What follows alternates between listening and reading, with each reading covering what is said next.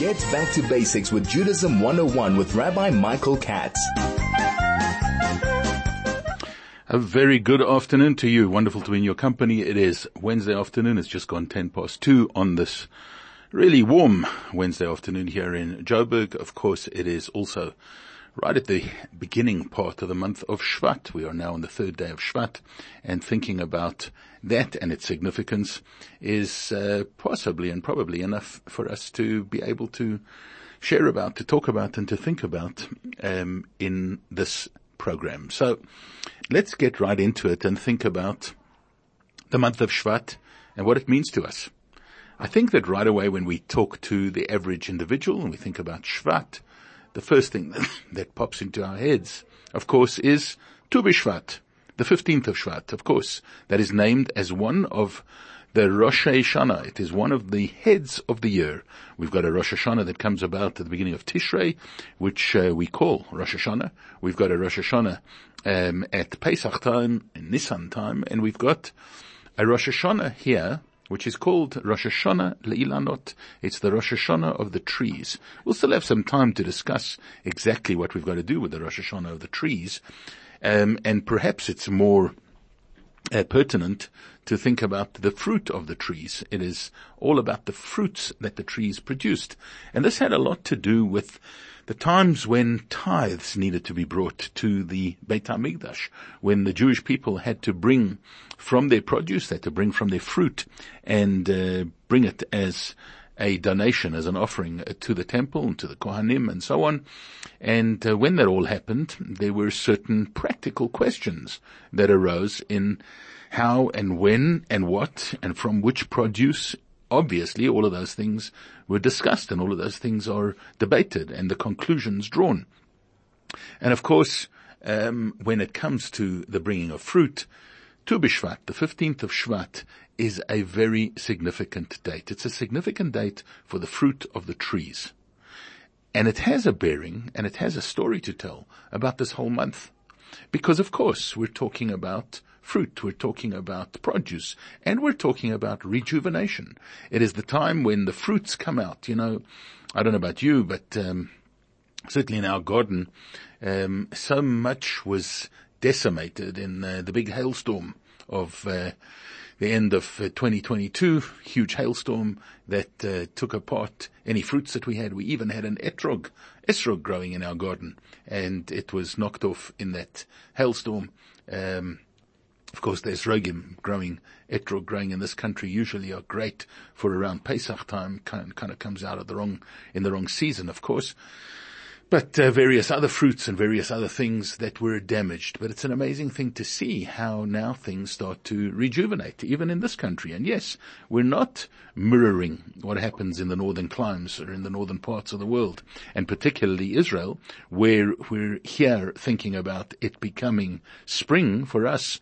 Hopefully there'll be a respite to this heat and the cooler temperatures of autumn are going to come about in the not too far future, and then we'll go into our midwinter in about 6 months' time, 5 months' time or so. But we think now about the northern climes, we think about Israel, we think about them having gotten over the winter, we think about the beginning, so to speak, of the advent of spring, where things start to bud and to grow. Well, that's not really the full story of Shvat, because Shvat is still pretty cool. It's still pretty cool weather. It's not yet quite into Adar and Nisan, where real spring comes about. So perhaps that's somewhat of an incorrect interpretation. But it had a lot to do, it had everything to do with when the brachot, when the brachas of the year could first be seen. What do we mean? So the Talmud tells us that it was worked out that it takes 4 months for water to actually produce fruit. If we were to take the average tree, you water it, it's 4 months from watering that we could say that that water produced that fruit. And so if we go back 4 months from Tu B'Shvat, from Chamisha B'Shvat, which comes in the middle of this month, if we go back those 4 months, we will be standing at Sukkot, which is the time that the world is judged for water. So really, what they were saying with Chamishos of Shvat, with the 15th of Shvat, is that when it came to tithing, if you wanted to get right whether the produce was produce of this year or in fact it was still the produce of last year, the cutoff time was Tu B'Shvat, the 15th of Shvat. From the 15th of Shvat onwards, all fruits that were produced, that were brought to the Beit HaMikdash, actually had a blessing, a bracha, that came from this year's water allotment from Shamayim, from heavens.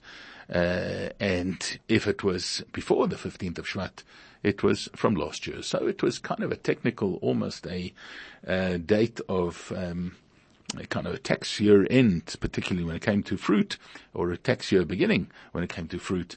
And it is pegged at Tu B'Shvat, Chamishos B'Shvat.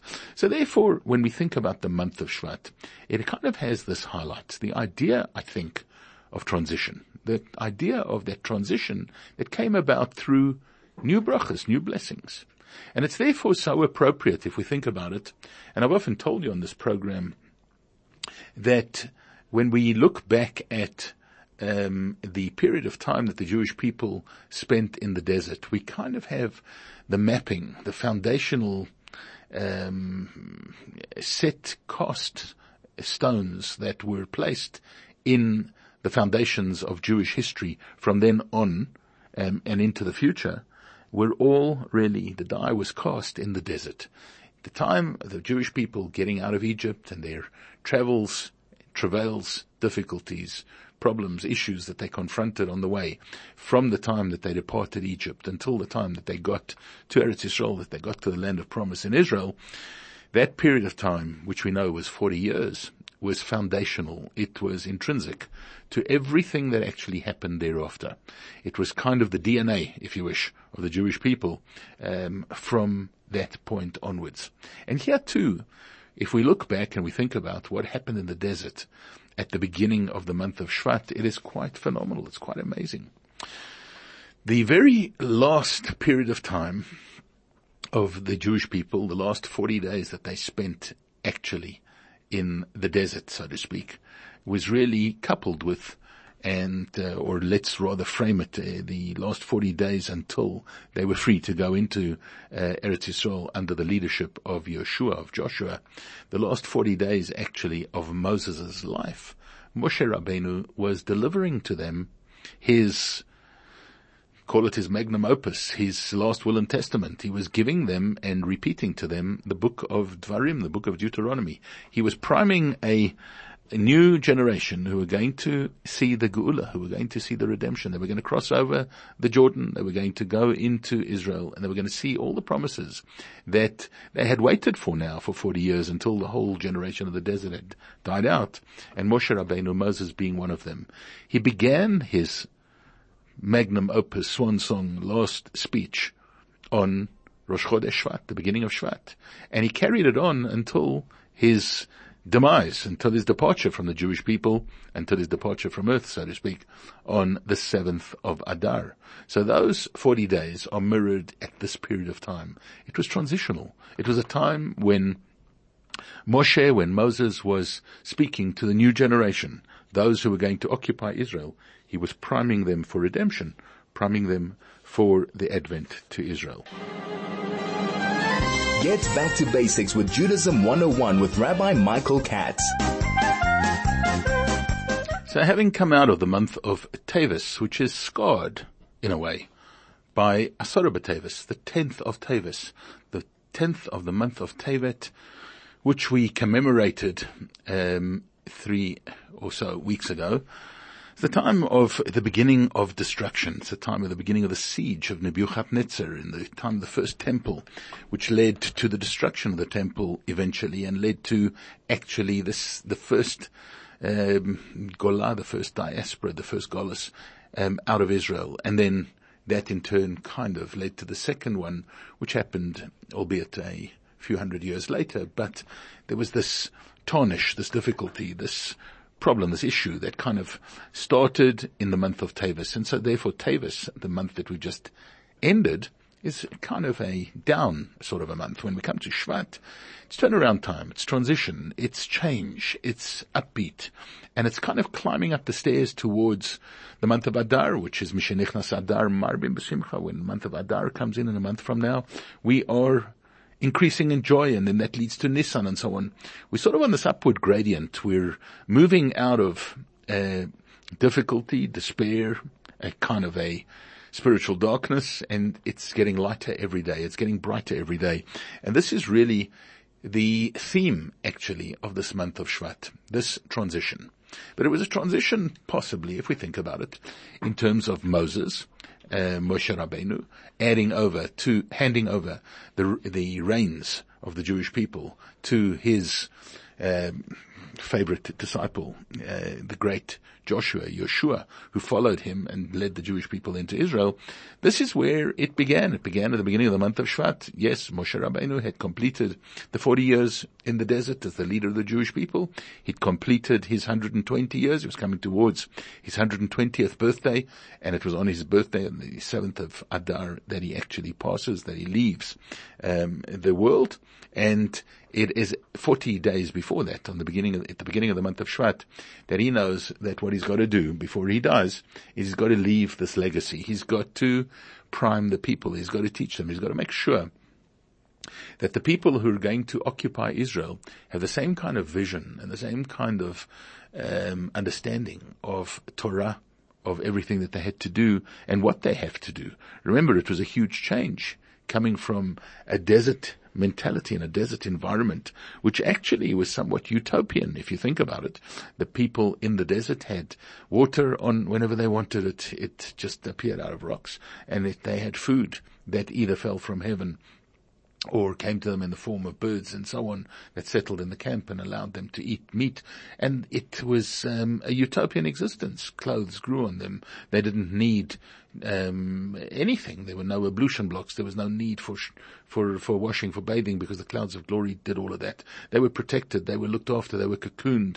They were in this womb and now about to be born into a brand new world where they'd have to fend for themselves, where they'd have to put into play all the things of a physical world, but at the same time realizing just how important it was to integrate the teachings of Torah into everything that they did, and to uplift the world, to change the world, to do the mitzvahs that pertained to that time and pertained to the land of Israel.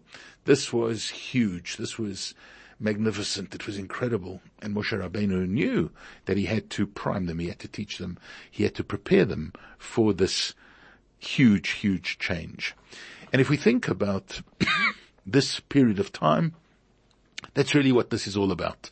It's about change is coming. It's about a future is on its way. It's about looking at the bright things in life. It's about turning the corner of difficulty and sadness, and hopefully we can do that too, of all the troubles and all the travails over the last while, and look forward to and see an end to all the difficulties, the pain, the suffering, and an advancement into a brand new and beautiful kind of an existence. And that's what Shevat is all about, and that's what this period of time is all about. Now, what also occurs in the month of Shevat, besides for Tu B'Shvat, Chamishasa B'Shvat, is a date that is hugely significant, which comes up in just on a week from now, and that is the 10th of Shvat, Yud Shvat. Now, Yud Shvat may not mean that much to you just off the bat, but if I tell you that to those who are followers of Chabad Hasidus and those who think about the Lubavitcher Rebbe's, Yud Shvat, the day of the 10th of Shvat, has huge significance and huge importance. Because Yud Shvat, the 10th of Shvat, in the year 1950, not all that long ago, was the day on which the previous Lubavitcher Rebbe, Rabbi Yosef Yitzchak Schneerson, passed on and handed over the leadership of the Jewish people, although it was a year later that it actually came to fruition. But on Yud Shvat, 1 year later, his son-in-law, the Lubavitcher Rebbe, Rabbi Menachem Mendel Schneerson, took over the leadership of Chabad.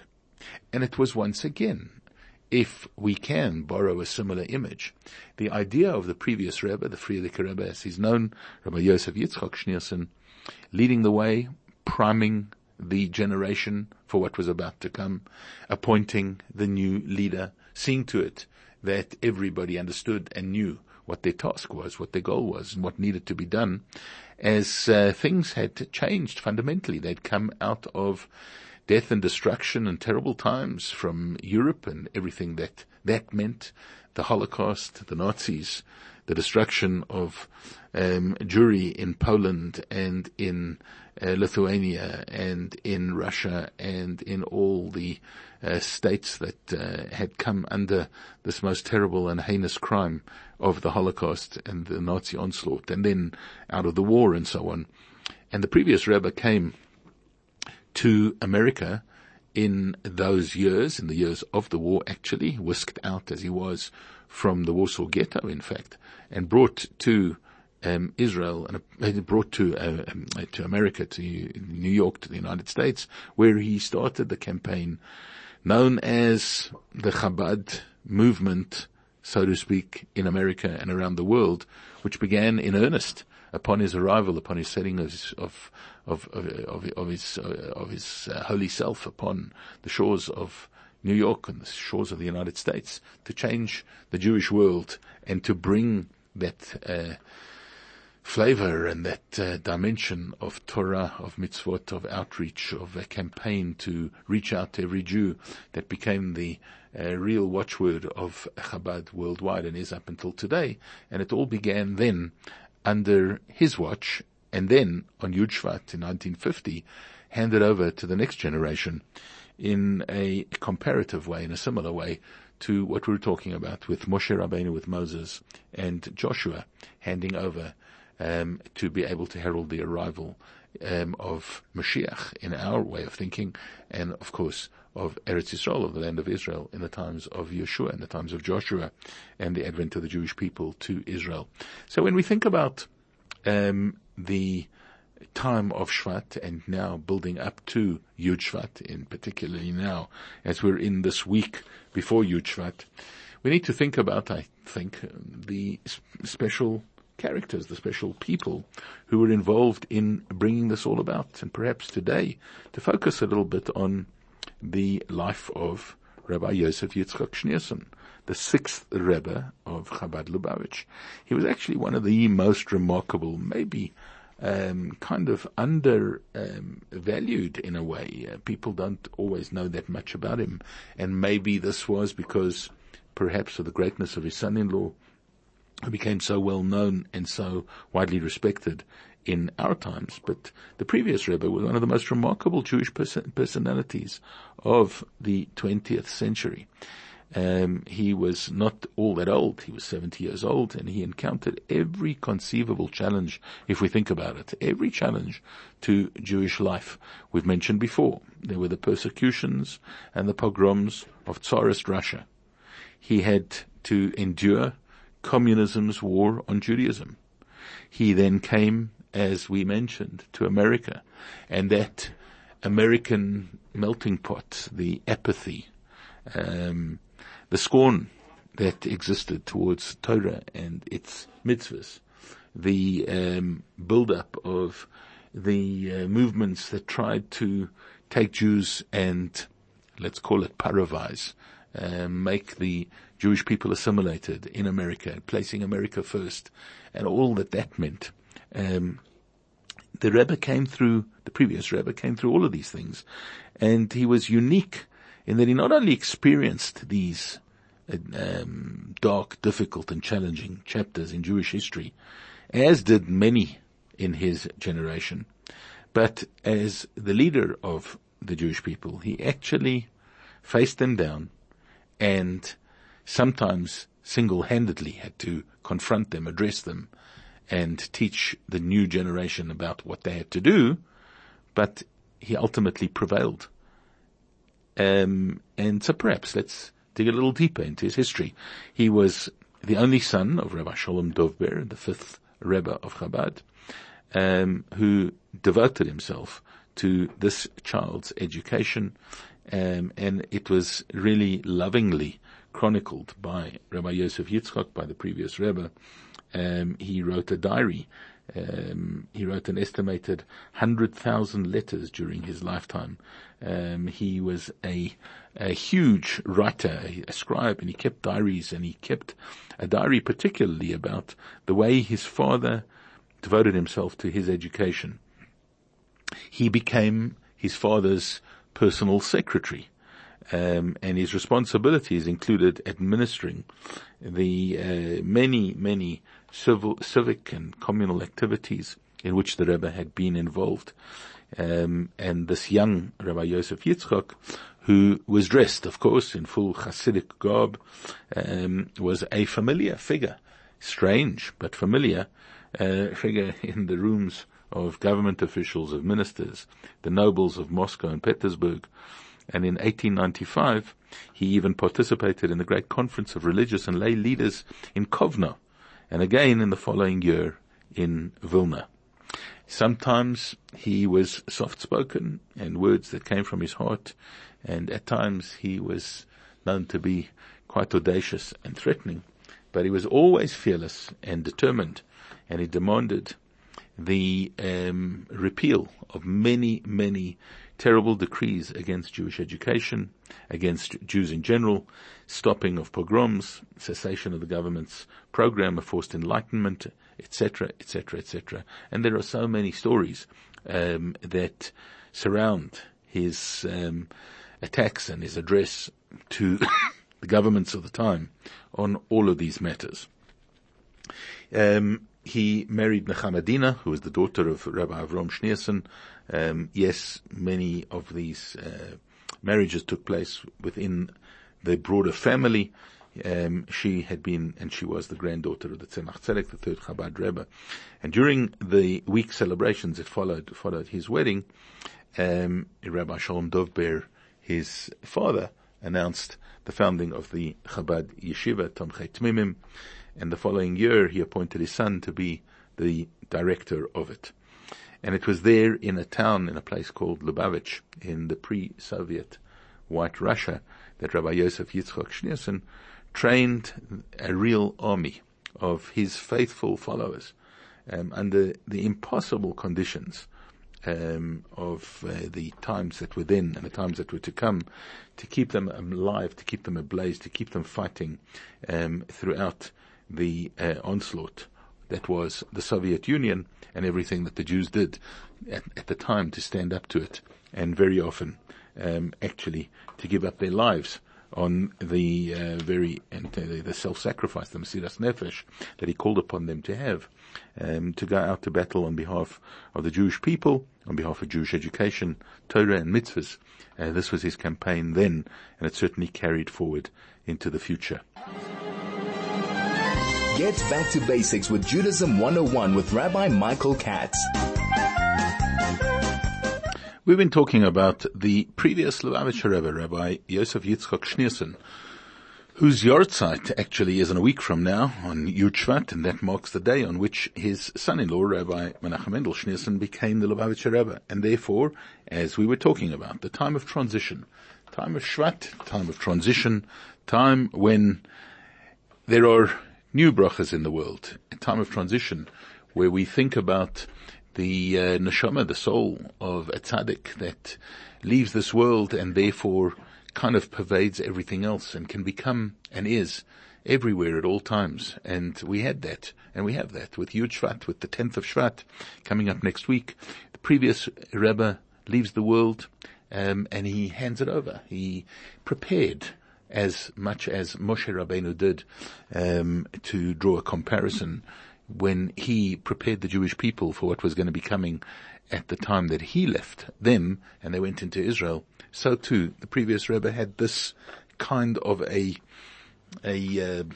thought process, I suppose, and through his writings and his talks and everything that he did.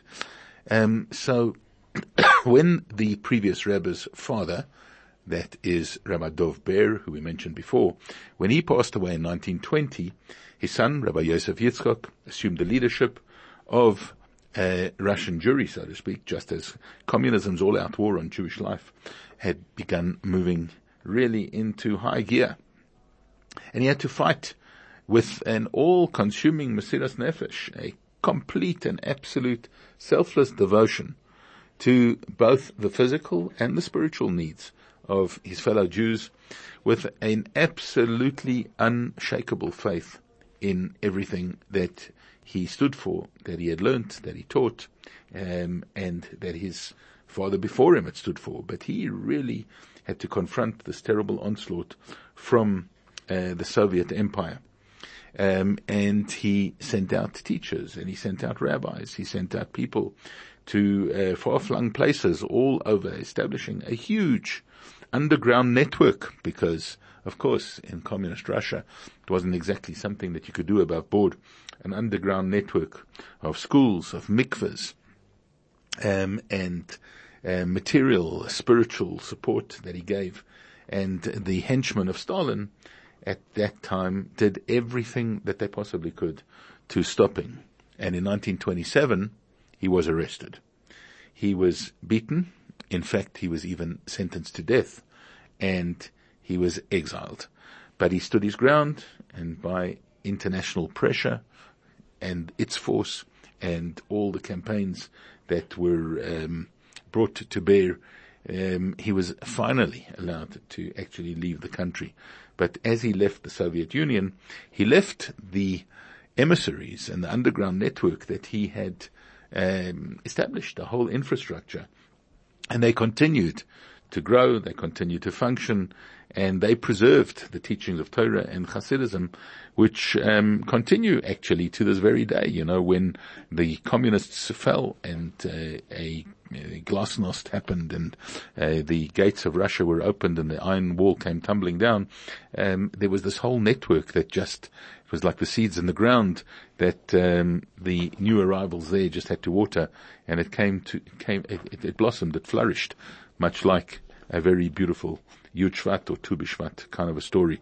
When the all-powerful communist regime began to crumble in the closing years of the 1980s, this network of schools, of outreach centers, and kosher food and religious services was able to come out of the cellars, the attics, and creep out and become part and parcel of Jewish life in Russia as it is today.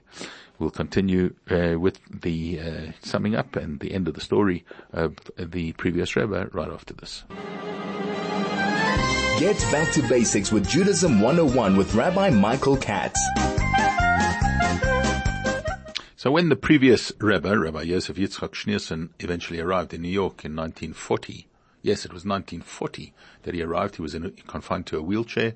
He had been battered and bruised and tortured, and suffering tremendously from physical ailments, but his strength of spiritual commitment, of commitment to Torah and to Yiddishkeit and to its furtherance in a really, really untested space of America, which was kind of given over to materialism and money and all the things that America stood for in the years before that, coming into this, let's call it godly, place devoid of godliness, barren land, so to speak. Here he arrived, and from his wheelchair he never took no for an answer. It was impossible to convince him that it was a difficult task or an impossible task, as people were saying in those days, to overcome everything that was in America. But he said, America is nit anders. His famous saying on arriving in America was, you've got to know America is no different. Just like we confronted issues and we had difficulties, but we overcame in the Tsarist times or in the communist times, we will too in America.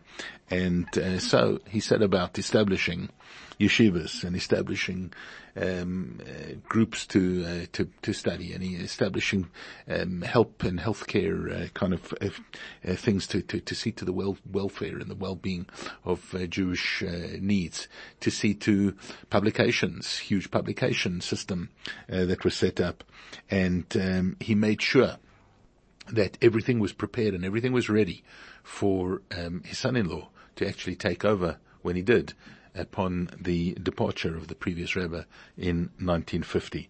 He prepared the land. He laid it out before him. It was lahavdil, to draw a distinction or to draw a similar narrative, let's say, between him and Moshe Rabbeinu. He had this incredible legacy that he was able to hand over, and for it to continue as it has done, and in a magnified way all over the world, right up until today. So I'll be back with you again, same time, same place, next week, please God, to pick up from there and talk about on Yud Shevat itself, some of the further dimensions of what that significant time and day actually means to us. But until then, have a great rest of the week, a great Shabbat up ahead. Look forward to being back with you same time, same place on Judaism 101.9.